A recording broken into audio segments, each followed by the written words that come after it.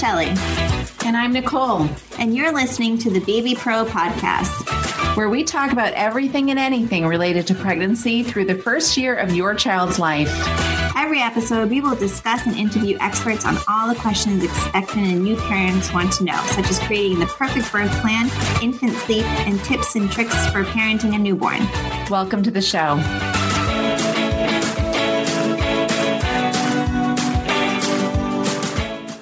Hey, Nicole. Hey there, Shelly. How are you? I'm doing really well. How are you? I'm good. Good. We are recording this 2 days after Thanksgiving. Yes. It's not going to be released until February, though, but I did want to ask you. Yeah. Thanksgiving. Oh, it was so different this year. Nonetheless, it was really nice. We had a good time. It was just me and my kids and my significant other, and we had a great time. It was small compared to the normal. Usually you host like 50 people or something like that. Yeah, like I've had anywhere from like 17 to 30 people on any given Thanksgiving. So there were 7 of us, so much smaller this year. Mm-hmm. I mean, we were being careful because of COVID. My extended family still wanted to get together, but with COVID numbers going up, I couldn't do it with a good, clear conscience. So I said, So we kept it small. The family divided and conquered. My sister had my parents, who she sees routinely, lives more in their area. Mm-hmm. I stayed here and had my kids. So they had 10 and I had 7. So I bet it was nice. Yeah. Maybe not for you because you're not an introvert, but for me, like smaller holidays just feel so much nicer. In some ways, it really was so much nicer, though. Normally, I cook for days for that large of a crowd. And by the time everybody sits down, I'm so tired and so sick of it all that I don't eat with everybody. For years, I've sat with them, but I have not eaten until everybody goes home that night and I clean my entire kitchen, which is disgusting after all the food. And then I'll wash the floor even. And then I'll sit down and have my plate of Thanksgiving dinner 8:00 at night. I didn't feel exhausted this year. I didn't feel totally wiped out. I sat with my family and ate, and I wasn't done with it by the time everybody sat down. So I will say it had a really beautiful silver lining. Mm-hmm. Yeah, it was nice. It was intimate. It was quiet. Mm-hmm. We goofed off. There was no pressure with this unbelievable amount of hosting. Right. So it was kind of nice. It was a nice treat. Different, but really still special. Mm-hmm. That sounds nice. Yeah. Ever since we moved into our house, 3 years, my family always does Christmas Eve. And it's usually this huge event. And since we moved into our house, I've been hosting it. And I'm really we've been going back and forth. And at first we're we'll probably still have it. But now that the cases are going up, we're I don't think we can have it for sure because it's just too many people. Yeah. So I'm a little sad about that, but also oh my gosh, also we're going to save so much money. I know. We buy we go all out, we got good meat and all the alcohol too, because my family is big drinkers. So Right. Wow, what are we going to do? Extra gifts for the kids or something like that. Right. Exactly. Yep. So I have found a lot of people said that even though things have changed, they still found it to be really special. Mm-hmm. So, and saving money is definitely one of them. Yeah. And my Thanksgiving was super quiet. My kids always spend Thanksgiving with their dad. So they were with their dad as usual. And usually we would go visit John's family for Thanksgiving. His sister usually hosts, but she moved to Texas. They all moved to Texas earlier in the year. So we were what are we going to do? And personally, I'm not a Thanksgiving person. No one in my family doesn't really celebrate it. We never really got together. So I was I said, I greatly offended my husband because I said, maybe we should just order out. And the look on his face, you would have thought that I suggested he kill the dog. He was so offended. Well, it's just going to be, 5 of us, his kids and me. Yeah. And he's okay. And I hate cooking. And I hate cleaning and I generally don't do it. But he was I will do everything. And all I want you to do, he's you have to promise me that you won't work. And all I want you to do is just sit and eat and knit. Nice. So that's what I did. Nice. Yeah, I got this little Yoda hat. I saw that. So cute. I knit it up in like 2 hours. Maybe that's really fun. But. Nice. So by the time this episode gets released, Valentine's Day will be coming up. And I'm going to be optimistic and say, you know, it's not going to happen. But I'm going to say it anyway, like I hope COVID has passed and people can go out for a nice dinner on Valentine's Day. Right. But we will see how that turns out. Yeah. Do you usually celebrate Valentine's Day? So my thing with Valentine's Day is not really, but when my kids were growing up, I love holidays. So even though Valentine's Day was kind of like a lesser and, you know, whatever, I loved doing special things for them. So I would make a special meal and I would make it like a restaurant. So I'd make like a really nice meal and then I would give people like 3 options for dessert. And I would do it up for them and I would get them chocolates and them cards and so forth, just because it was kind of a cute thing to do for them. I can't decide if you're awesome or probably crazy. Probably crazy. Awesomely crazy. How about wildly crazy? Mm-hmm. But not much. I mean, I don't know. I'm in a different situation right now. I'm not married, but I'm with somebody that I plan to spend the rest of my life with. Hopefully we'll marry, which I'm sure I will. I shouldn't say hopefully. So I don't know. We might be doing something fun. I have no idea, but I don't know. I'm kind of when I think of Valentine's Day, I don't want to go out to dinner. I don't even like red roses. Let's just be honest. I think they're ugly. Mm-hmm. So I would much rather stay home and just like maybe watch a movie or something. It's not a big deal to me. My perfect Valentine's date would be snuggling on the couch with a fire in the fireplace, watching a movie. Not a romantic movie because I don't like that. No, give me a comedy. Give me something funny or drama. You know what I mean? Yeah. Or drama. Yeah, that's kind of how I feel too. I don't really, I guess Valentine's Day doesn't necessarily mean a ton to me, but I wanted it for the kids. But yeah. So now I don't want to go out. I worked so many years as a waitress and a bartender. And Valentine's Day is one of the worst days ever for wait staff and bartenders. Yeah, it's just, really. If you spend enough time serving people food and drinks on Valentine's Day, you tend to get very cynical and jaded. You know, when the guy comes in with his wife in the early afternoon and then the evening he comes back in with his mistress and like the wife always gets jewelry, the mistress always gets lingerie, and you just turns you into this like cynical, jaded person that you're like, F Valentine's Day. Yeah, no kidding. The last place that I want to be during Valentine's Day is at a restaurant. Yeah, I'm more like, I don't know, it just seems so staged to like dress up and go to a restaurant. It just feels like a stupid commercial or something. Like I would, if we want to do something for it, like I'll just like park it on the couch with nothing on. Like, you know, like let's watch a great movie, just blankets and I don't know, a glass of wine. It doesn't feel like it has to be a big thing. No. Yeah. All right. That was kind of like a little tangent. We went I just realized that too. I'm like, oh, I guess I might have. Yeah. There we go. Well, let's talk about our favorite of the week. Yeah.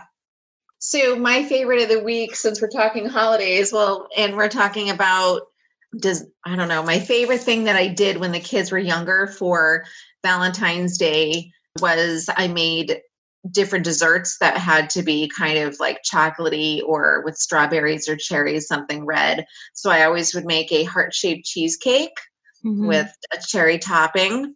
And I also did like brownie sundaes. I'm all about cheesecake though. So I love cheesecake. And I just had this conversation with Frank last night. His sister makes the best cheesecake I've ever had in my life. So this is the first Thanksgiving I did not make a cheesecake because I've been done now. Like I've always made it and it's always been good, but hers is so much better that I'm done for. I have no reason to make cheesecake ever again. However, that is definitely my favorite Valentine's Day dessert to make because it's just decadent and it's pretty. I love it. I love cheesecake. I do too.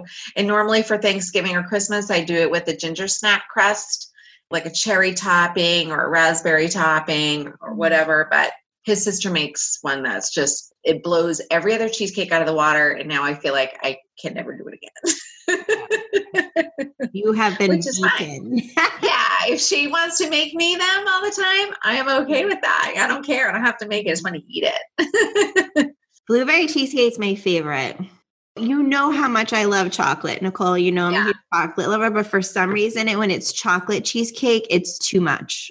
I think it's because cheesecake is so like dense. It is, right? But I feel like sick if I eat even just one piece of chocolate cheesecake. But if you just give me like regular cheesecake with some blueberries on top of it, I can handle one piece of that. I could handle like 3. I don't know where you're getting the 1 from, but yeah.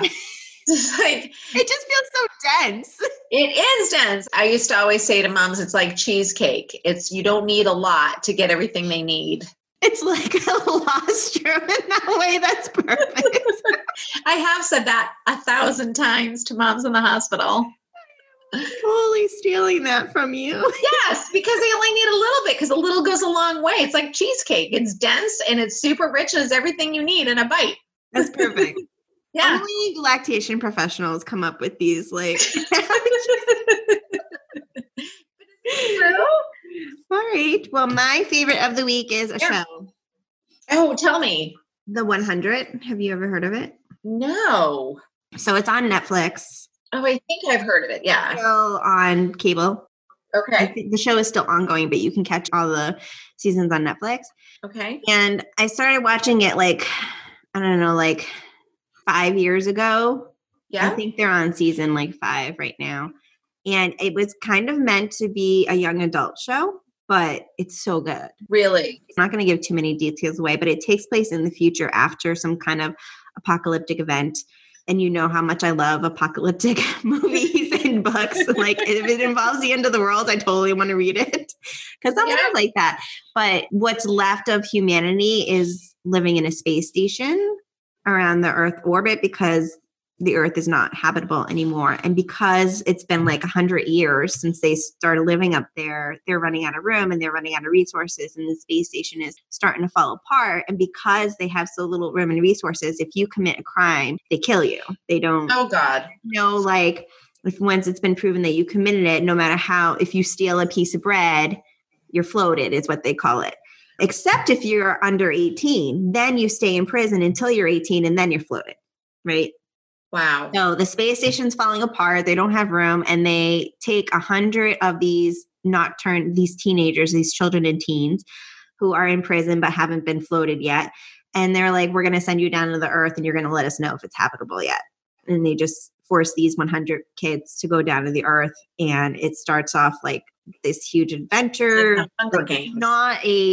There's a lot of murder. There's a lot of violence. So it's not like a little kid show, but I think it was geared towards young teens, and I just totally got swallowed up in it. It's just so good. Yeah. But it's really interesting, and it is on Netflix, and I think it's still showing on the cable show too. It's called The 100. I guess it was based off a book. I haven't checked out the book yet. Yeah. But it's really good. Cool. Yeah. I'll have to check it out. Yeah, and all your free time. I know. I just fall asleep all the time if I put the TV on. I'm like, Nicole, you're old. I am old. I'm like, holy crap, I'm going to be 50 in a couple years. I'm like, feeling it, man. Once you start falling asleep on the couch every night before you can finish your episode, you're done. It's exactly right. I know. Sometimes I literally will set my phone up near where I'm doing dishes so I can catch up on something I fell asleep on. It's ridiculous. I'm watching TV as I do dishes so I can catch up on it. Ridiculous. That's smart. That's multitasking. Good for you. I mean, thank you. I'm going to take that. Yeah, I'm going to turn that one around. I feel like a loser. No, I'm actually a winner. Exactly.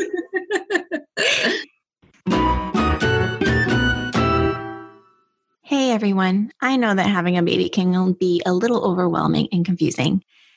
If you're looking for a place where you can get all your childbirth prenatal education needs, visit ShellyTaftIBCLC.com. Nicole and I are offering right now an online virtual childbirth education class, a prenatal breastfeeding class, and we're soon launching a prenatal newborn care class and a prenatal sleep education course.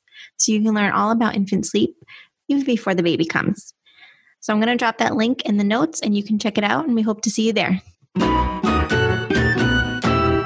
right, let's move on to our question of the week. Yeah. Okay, so this question was submitted by Linda, and she is wondering if you're breastfeeding your baby and the baby doesn't take the second breast, Yep. you have to pump the second breast. Ah. What do you think, Nicole? Baby? Well, how old's the baby? This is like a general question too. At the beginning, I would say if it was a newborn and you're establishing milk supply, I would encourage you to pump that second breast. Not those first few days when the baby is kind of just learning and navigating, but I shouldn't say the first few days, but the first day or so, that's going to happen a lot. The baby's just going to take one side. But after those first, few days, I think it's important to for establishing supply. But a lot of babies do block feed, and that's what it's called if the baby wants to take one side at a time. And some babies, no matter what you do, they're not going to want to take two sides. Mm-hmm. And in my experience, the breast will figure it out. Yes. Mm-hmm. So how about you? Yes, I agree. And I would think of the first breast as the main meal. So that's what the baby should get full on. And then you offer the second as dessert. So some babies don't always want dessert, or sometimes they never want dessert. And some babies always want dessert. Yeah. I always want dessert. Yes. Me too. In the beginning, when your second milk first comes in and you're full and uncomfortable, sometimes if the baby only takes one breast, pumping the other side only for a short amount of time to relieve that fullness can be helpful. But generally, like you said, your body will figure it out as long as you're alternating the sides that you start on. Right. Your supply will regulate to whatever your baby's taking. Right. So thank goodness we do not have to do that, because the less pumping we can do, the better. Unless your goal is different than that. But yeah. So that was a really good question. That is a good question. Yeah, I'm glad we get that one. And this week we are interviewing Tiara Caldwell from Crowned and Cradled about vaginal birth after cesarean. Awesome. And so we'll be right back with that interview. Great. This week, I'm so happy that we are interviewing with Tiara Caldwell. She is the founder of Crowned and Cradled, a licensed nurse, a trained doula, and an international board certified lactation consultant. Welcome, Tiara. Hi, Shelly. Thank you for having me. Sure. Tell us a little bit about yourself. Like you said, I'm a doula, a nurse. I've been a lactation consultant for 5 years now, and I'm a mom of 4 kids. I practice out of the DC metro area, and I had a VBAC. So I guess that would be something interesting to add as we talk about VBACs today. Awesome. Would you mind sharing more about that? Sure. So I had twins in 2011, and I had to have a C-section because my son was breech. And I didn't plan to get pregnant in 2019. But when I did, it was really important for me to be able to have a VBAC. So I really was having some health problems during that pregnancy. And there were times where I really wasn't sure if I would be able to get my VBAC, but I did. And I think it was mainly because I had a good care team, which is something I definitely want to expound on as we talk today. Perfect. And I guess we should clarify what exactly a VBAC is. Yes. Okay. So VBAC is a vaginal birth after a C-section. Some people, even myself, can get confused when people start adding the numbers and letters, if they've had like multiple VBACs or if they had multiple C-sections. But just something easy for everyone to remember, VBAC is vaginal birth after a C-section. Mm-hmm. And are VBACs something that are kind of easy to have, or do you find both as a mom and a doula, is it something that's challenging for parents to achieve? I actually think that VBACs are really easy to achieve. The problem is really finding care providers who are supportive and educated on the risks and how to really look at their client fully, like as a full package, and just not look at their C-section as a determining factor for them having to have a repeat C-section. But there's plenty of women who've been able to have VBACs even without trying or planning to have one. And why would a healthcare provider kind of hesitate? That's a good question. Well, I guess from their perspective, I mean, I used to be a doula too, so you and I know like the real research behind Right. it. But yeah. I think, of course, because if you are planning on doing a VBAC, there is risks, right? There's risk to everything that we decide to do when it comes to childbirth. So one of those risks could be uterine rupture. Your uterus can just be under a lot of stress from the contractions during labor. If you're trying to have a VBAC, you also have to take in mind the health history of the patient, a lot of times their weight. They also look at the space between your births. So if you just had a baby, let's say under 2 years of age and you're pregnant again, your provider is likely to try to encourage you to have a repeat C-section just because they may not feel that tissue has healed well. Of course, multiple births. A lot of providers will, if you've had a multiple birth before, and I know a lot of clients who've had multiple births after having a C-section with their first set of multiples, they also will kind of encourage you to just go ahead and have a repeat C-section. Mm-hmm. And for those who may not know, how would you define a uterine rupture? Kind of just what it sounds like. Of course, C-sections are major surgery. So they're really making incisions into your abdominal cavity to remove your baby. So a lot of times the contractions, or even if you have to go through an induction of labor to help you go into labor, those medications can make your uterus really overactive. And just like any organ, if it's under a lot of stress or pressure, it is at risk for rupturing. Mm-hmm. So it makes sense if you were having pregnancies that were pretty close together and that incision hasn't really had time to heal, that your risk of uterine rupture would increase a little bit, at least. Yeah, absolutely. Yes. And I know in my area, it's almost assumed, like most providers just kind of, like you said, assume that the parents are going to want another C-section or push the parents to get another C-section. We don't see VBACs that often in our area. We know all the providers who are willing to try them with patients, and then there's other providers that are absolutely not. Yeah. So why would a parent want a VBAC? Like, why not just go for another C-section? For a lot of parents that I've talked to, it's because with their first birth, they've suffered some trauma. Usually their C-sections were either emergency C-sections or something where the baby was breached or something happens last minute to kind of change their birth plan or what their expectations were for giving birth. So it's a lot of time for parents, just that opportunity to reclaim that, being able to experience a vaginal birth. And even for those who get repeat C-sections after trying to VBAC, I feel like just having the option to labor on their own and actually give it a go again without automatically assuming that they're having a C-section is really empowering and healing for them. Mm-hmm. Right, because I think our culture kind of treats cesareans as no big deal. Yeah. When in reality, they're major abdominal surgery, like you said. So if the parent can avoid that, if that's what they want to do, they should be given the right to do it. Yeah.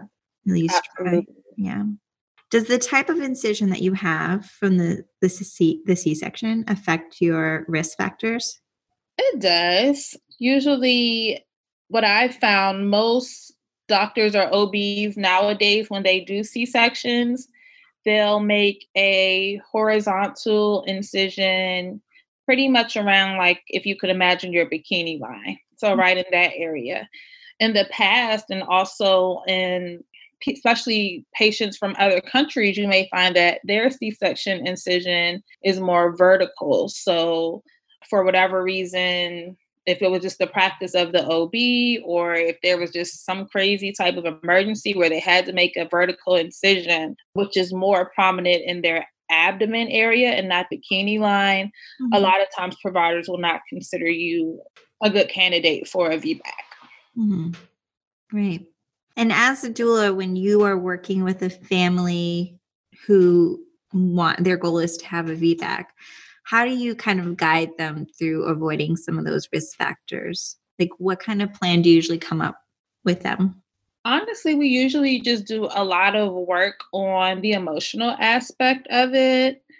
I'm grateful that most of my doula clients are generally quote, quote, healthy. So it's just a lot of, I guess, pre-planning in their pregnancy to find a provider, number one, who's supportive of their decision to try to VBAC, and then really educating them on just some things that they may see. Like, for example, a lot of providers will not want you to go over or overdo, you know what I mean? If you're trying to VBAC, or if you do have to get induced, there's certain medications that they won't give you to prevent that uterine rupture. So just a lot of education, I guess. And then when talking to them about how to prepare their bodies, we just really talk about just good body alignment, just a little bit of pelvic balancing and things like that to kind of get them prepped. But it's mainly the emotional aspect to help them prepare for the, I guess,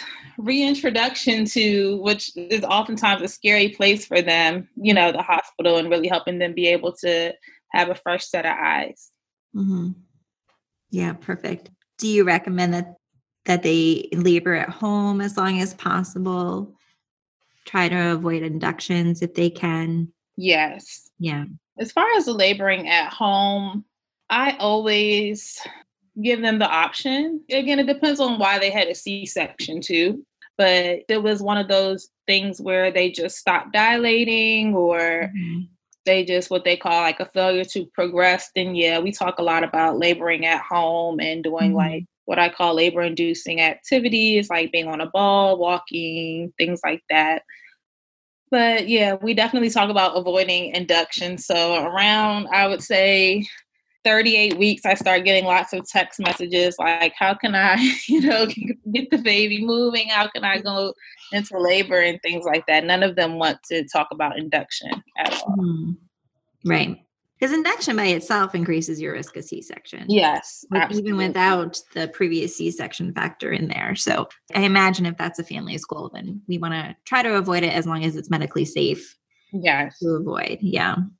As a doula, you must know like all the local providers who are kind of good at allowing parents. I hate to use the word allowing because it's, but you know what I mean? Right. At supporting VBAC, I should say, or encouraging it. Are there other ways that parents can kind of poke around and find out who is a good fit for a provider? Ask. I always say interview the providers, especially if you're in like a group practice or something like that. But yeah, so just, interviewing other people who might have had a VBAC, or just really being nosy, I say, like doing your really due diligence and finding out what is the philosophy towards birth by your care team. And I also, which a lot of people are like, I also like to recommend them to, consider to have a midwife maybe, and see if just that model of care is something that would be good for them, granted that they're not, a high-risk pregnancy. That's an excellent point too. Yeah. And also like moms groups, like you said, just asking around. I see a lot of parents asking like parenting groups to get recommendations. And of course, hiring a doula. Yeah, that helps. It helps a whole lot. I'm not just saying it because I'm a doula, but it helps a whole lot. Is there been research out, and not to put you on the spot, but do you know like the statistics of how much it increases your success rate to have a doula? It's on my website. I can't think of it right at the top of my head, but there has been studies that the use of a doula does drastically reduce your chances of having a C-section. And I think it's only, or part of the reason is because a lot of times when people do have doulas, they are more likely to labor at home longer. And usually by the time they get to the hospital, they're pretty close to being ready to deliver. So I think that might be one of the reasons why we kind of reduced that number. Right. Yeah, I've worked with a lot of families in the past where they had a goal of having a VBAC, and they were like, well, we don't know if we really need a doula because our provider says that they're supportive of VBACs. But we used to, in the doula community, we used to call, some providers would do what we call the bait and switch, where they say that they're supportive of VBACs and encouraging VBACs, but then as soon as things get rocking and rolling, they kind of change their tune. Do you find that to be true in your area as well? Absolutely.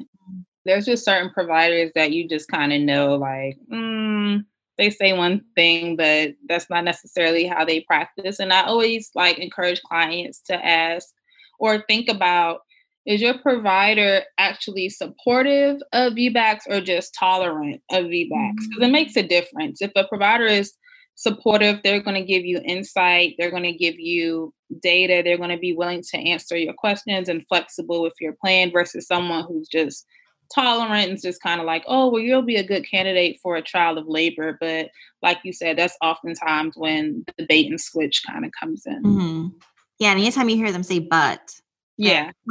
Yeah, it's like, yes, you can try for a VBAC, but whereas a provider that's like truly supportive is more like, yes, let's make a plan. Let's try to do this and so forth. Okay. So what are the guidelines for who would be a good candidate for a VBAC? Is there specific guidelines or? I'm sure there are some by what we call ACOG, which is like the governing people of, OBGYNs. But for me, if I was answering as a doula, I would say, of course, maybe letting it be at least 18 months since you've had your last baby. Definitely healthy with not a lot of comorbidity. So like, by all means, if you do have gestational diabetes, you still may be able to VBAC, but it's kind of like the more things that you have on your list against you, it's easier for them to make excuses on why they should do the repeat C-section. So not a lot of comorbidities, a good healthy BMI, some type of physical activity. So whether that be walking, yoga, just as long as you're active and really working on your pelvic floor a little bit. And I always say just an open mind, right? So you want to go into it wanting a VBAC and doing everything that you can to prepare for it.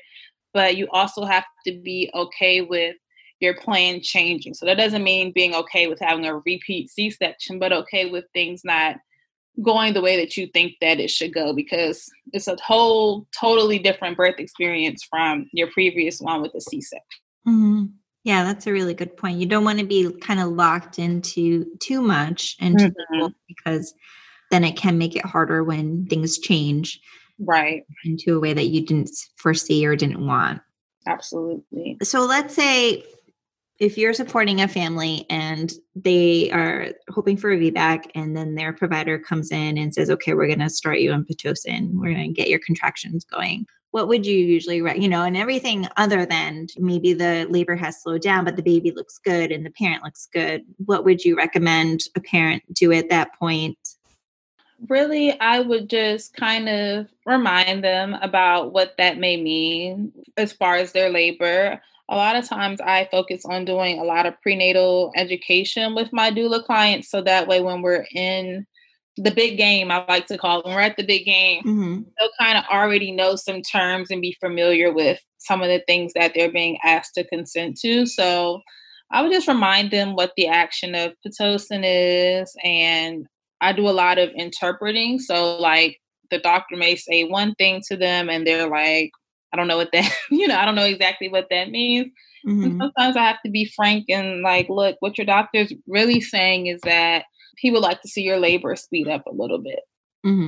So at this point, you have to decide if you think it's beneficial for you to have this medication to speed up your labor, or if you would like to rest, do some repositioning to kind of reduce that risk of getting an intervention and maybe, something happening to your baby's heart rate. And then we're kind of back into the same situation that we're trying to avoid. So I don't say it exactly like that, of course, but I say it in a way that they understand, that this is not what you want. But again, the option is here for you to choose based off of how you want to proceed with your labor. Sure. Because I think the most important thing is giving the parents the opportunity to make an educated decision and not just do, kind of what the doctor's telling them that they have to do in a non-life emergent situation. Of course, if something's going on with the baby or the parent, that's a different story. But if both mom and baby are still looking okay, then I think there's lots of rooms to even have some time to just decide and think about it. Right. Just wait. I always tell them, like, it's fine to do nothing, for a little bit until you have to absolutely make a decision, which rarely happens in labor. You have to make a decision right now, but it's good to wait it out and just see. Yeah. And in those cases where you do have to make a decision right now, you're just making that decision. Right. Right. Yeah. If you've had multiple C-sections, in what way does that increase the risk or change what your options are? Sure. So, of course, with the stress that your uterus goes through, the more C-sections you have, you develop scar tissue, just like with any wound. If it's getting reopened or you keep injuring the same area, you'll get built up scar tissue. Mm-hmm. So a lot of times doctors will examine that. If you do mention that you want to VBAC, or even if you don't, they'll take a look at your scar tissue or just see how your C-section scar feels, if it's swollen, if they feel anything, and that a lot of times can automatically eliminate a lot of women from having the option to VBAC. Mm-hmm. And so I always tell people there's ways to maybe help with that. So there is some people who do scar massage. There are people who go see pelvic floor therapists to just make sure that their muscles are doing what they need to do, that their organs are working appropriately. Mm-hmm. But especially for the ones who have multiple C-sections, usually I see if they can go find a midwife. I just find that midwives, I like OBs and midwives, but midwives really like to look at each individual pregnancy. They do consider your health history, but they like to look at each individual pregnancy and where your health status is at that moment versus kind of living in the past, of your health history. So I always tell clients who've had multiple C-sections to consult with maybe a midwife first to see what they say. And even if you don't, want to be under their care, in case you do decide it's best for you to have a repeat C-section, at least you can have that information and be knowledgeable to talk to your OB about your options. Right. I think that's a great idea. Who would they go through for the scar massage? That's one I have not heard about, I must admit. Actually, doulas are trained to do that. Really? That I know, yeah. And honestly, Google is wonderful. So for me, I remember when I was pregnant with my last baby, I was looking up what exactly scar massage was and the benefits. So thankfully, my scar was amazing, right? The doctor who did my C-section with the twins did a great job. So I really didn't have to massage anything. It was pretty flat and not really noticeable. But I did want to just look it up to see what it does and how it helps. And apparently a lot of people do it across the country and in other countries as well. That's great. Yeah. And I definitely think seeing a pelvic floor therapist, even if you're not aiming for a VBAC, just being pregnant, you should kind of go see one. Yes. So helpful. Absolutely. Yeah. And it's kind of hard because if you're, I've heard it said it's the first C-section is not dangerous. The second is not dangerous. But once you start getting into C-section number 3, C-section number 4, C-section number 5, what a lot of providers don't talk about is how the risks keep increasing with each surgery for the same reason that the risk of uterine eruption increases, right? Because you've got more and more scar tissue just building and building up and weakening the uterine wall. And so it's kind of once you hit a certain point, which one is riskier for you? Another surgery or attempting a VBAC? Absolutely. That's a really good perspective that I think a lot of people don't think about because, again, C-sections are portrayed as, like you said, such an easy in and out type of procedure, but people don't think okay, if my uterus is going through trauma during a vaginal labor, can you imagine the trauma that is also going through with multiple C-sections as well? Yep. And then all the physical stuff and the emotional stuff that comes with that. Right. Yep. Right. It can be a little bit of a difficult recovery. Yes. Depending. Okay. And then do you know, I know it differs from provider to provider, but do some providers keep track of their rate of VBACs, just like they keep track of their rate of C-sections? Or is that something that if a parent asks a provider, they're going to be I don't know? 9 times out of 10, they're going to say they don't know. Yeah. They're going to say they don't know. So that's why I think it's more beneficial to talk to them about their philosophy towards VBACs, because they're going to say they don't know. I guarantee that unless you just have an amazing OB, which I did with my last pregnancy, but even he didn't know his exact rate of VBACs. He could just tell me that he was open to VBACs and how he likes his client, his patients to try to VBAC and things like that. Mm-hmm. Okay. Yeah, that's a good point. Is there anything else about VBACs that you think families should know, or any other tips and tricks for them? I feel like I always say this, but definitely red raspberry leaf tea. My clients get so tired of me talking about it, but I don't care. Like, that is my holy grail for just having a healthy uterus. I know for a fact it made a difference in my last labor and just being able to get things going. And once things started, being able to progress and move that baby down. So red raspberry leaf tea is something I always recommend for even people who aren't trying to VBAC. Even after a C-section, you should drink it because it helps to really tone that uterus and get you where you need to be, especially if you want to VBAC later on. The other thing is to really talk to your partner, if you have a partner, about your plan to VBAC, and make sure that you both are on the same page, or at least open to going down that path.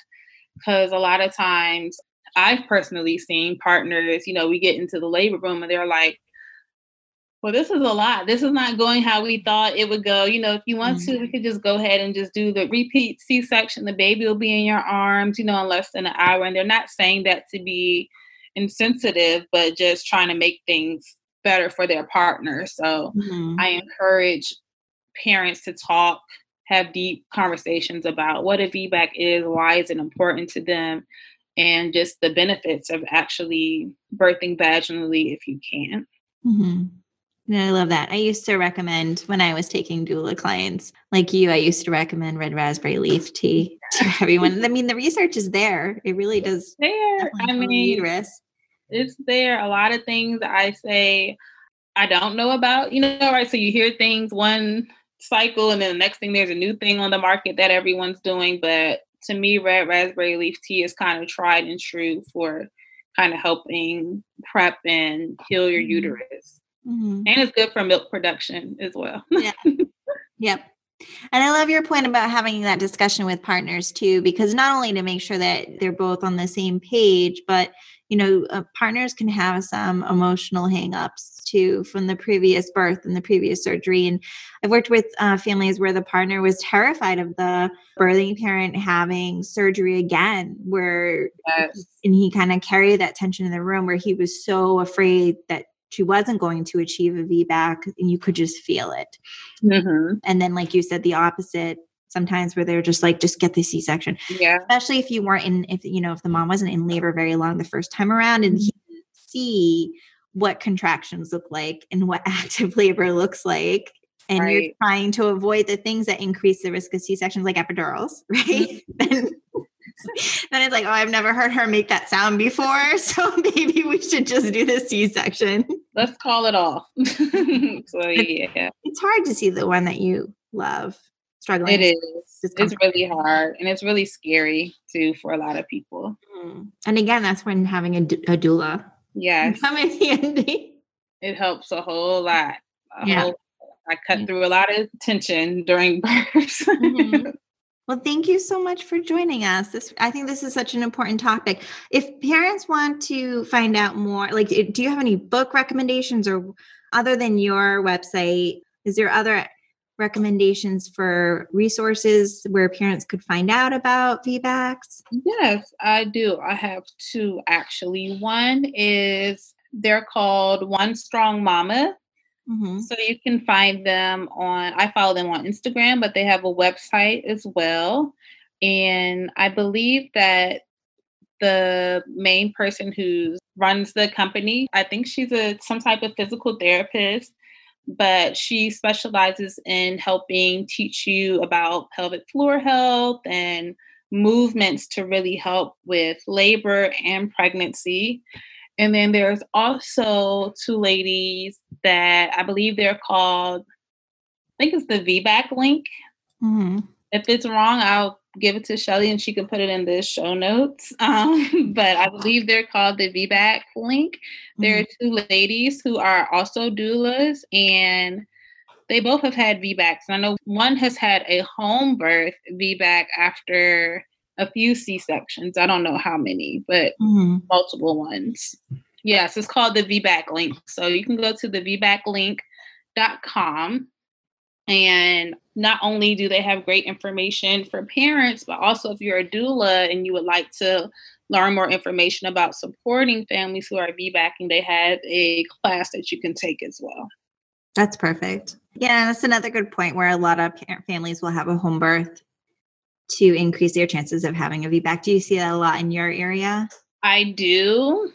I think it's just now starting to be sort of a thing in my area because a lot of people are still, there's so much fear around VBACs. A lot of people are scared about doing that at home or trying to at home. But because especially the parents who've had multiple C-sections, they can't find sometimes a provider in the hospital who would be supportive of them. So they find a midwife that they trust and they usually go for a home birth. And a lot of them are successful with their VBACs at home. Yeah. Yeah. I don't know what it's like in your area, but in my area, we don't have a lot of midwives in hospitals. We have one birthing center. Actually, we just had a freestanding birthing center open up in the state, I think last week. But other than that, it was just like a hospital-based birthing center and you could not give birth there. If you had a C-section, you were disqualified from giving birth there. Yeah, they had very strict guidelines on when the midwives had to refer back out and transfer over to the OB care. So we have a really strong home birthing community in Massachusetts. We have a lot of moms who give birth for that reason because there's just no midwives in the hospitals, really. Right. Only like one or two hospitals that allow midwives. So. Wow. I didn't know that. Yeah, I've had 2 home births myself. Oh, wow. Yeah. That kind of mom. I did not know that. Wow, that's amazing. And I will put those two. You said One Strong Mama was the first one you listed, right? And then the VBAC link. I'll put those in the show notes. But definitely tell us, where can people find you if people want to connect with you and learn more about you? Yes. So the best way to find me is actually on Instagram. So you can find me at Birth CEO. So Birth and then CEO. And then you can find me on my website, www.crownandcradled.com. You can always fill out contact form if you have specific questions for me. But honestly, Instagram is the quickest way to reach me if you want to just have a quick question or chat. Yeah, I love your website. I think it's gorgeous. Oh, thank you, Shelly. I have like website envy every time I look at your website. Thank you so much. Oh my goodness. Do you have a podcast? I think you do, right? Yeah, I do. Oh my gosh. So my podcast is Birth-ish. So birth.ish. And we're actually starting back our next season pretty soon. Awesome. All right, great. Okay, well, thank you so much for joining us. This is such an important topic, and I'm so happy that you could join us and talk about it. I think every parent should be aware that it's an option, at least, that's out there, and they can decide on their own if it's the right one for them. But educated decisions is where it's at. That's right. I was so honored when you asked me. I was like, oh my gosh, really? Really? You were the first person I thought of when I was like, I gotta do an episode of VBAC. I was like, I gotta ask her. I was so glad. Like, I love what I do, but I get so tired of talking about just like social media or like talk about lactation all the time. This was fun. I really enjoyed this. Oh, I'm so happy. Thank you for joining us this week on the Baby Pro podcast. Make sure to visit our website, shellytaftibclc.com, where you can check out our online parenting community, The Baby Bistro. You can also follow us on social media at shellytaftibclc on Instagram. If you love the show, please leave a rating on iTunes so that we can continue to bring you amazing episodes. Thanks for listening and see you in 2 weeks.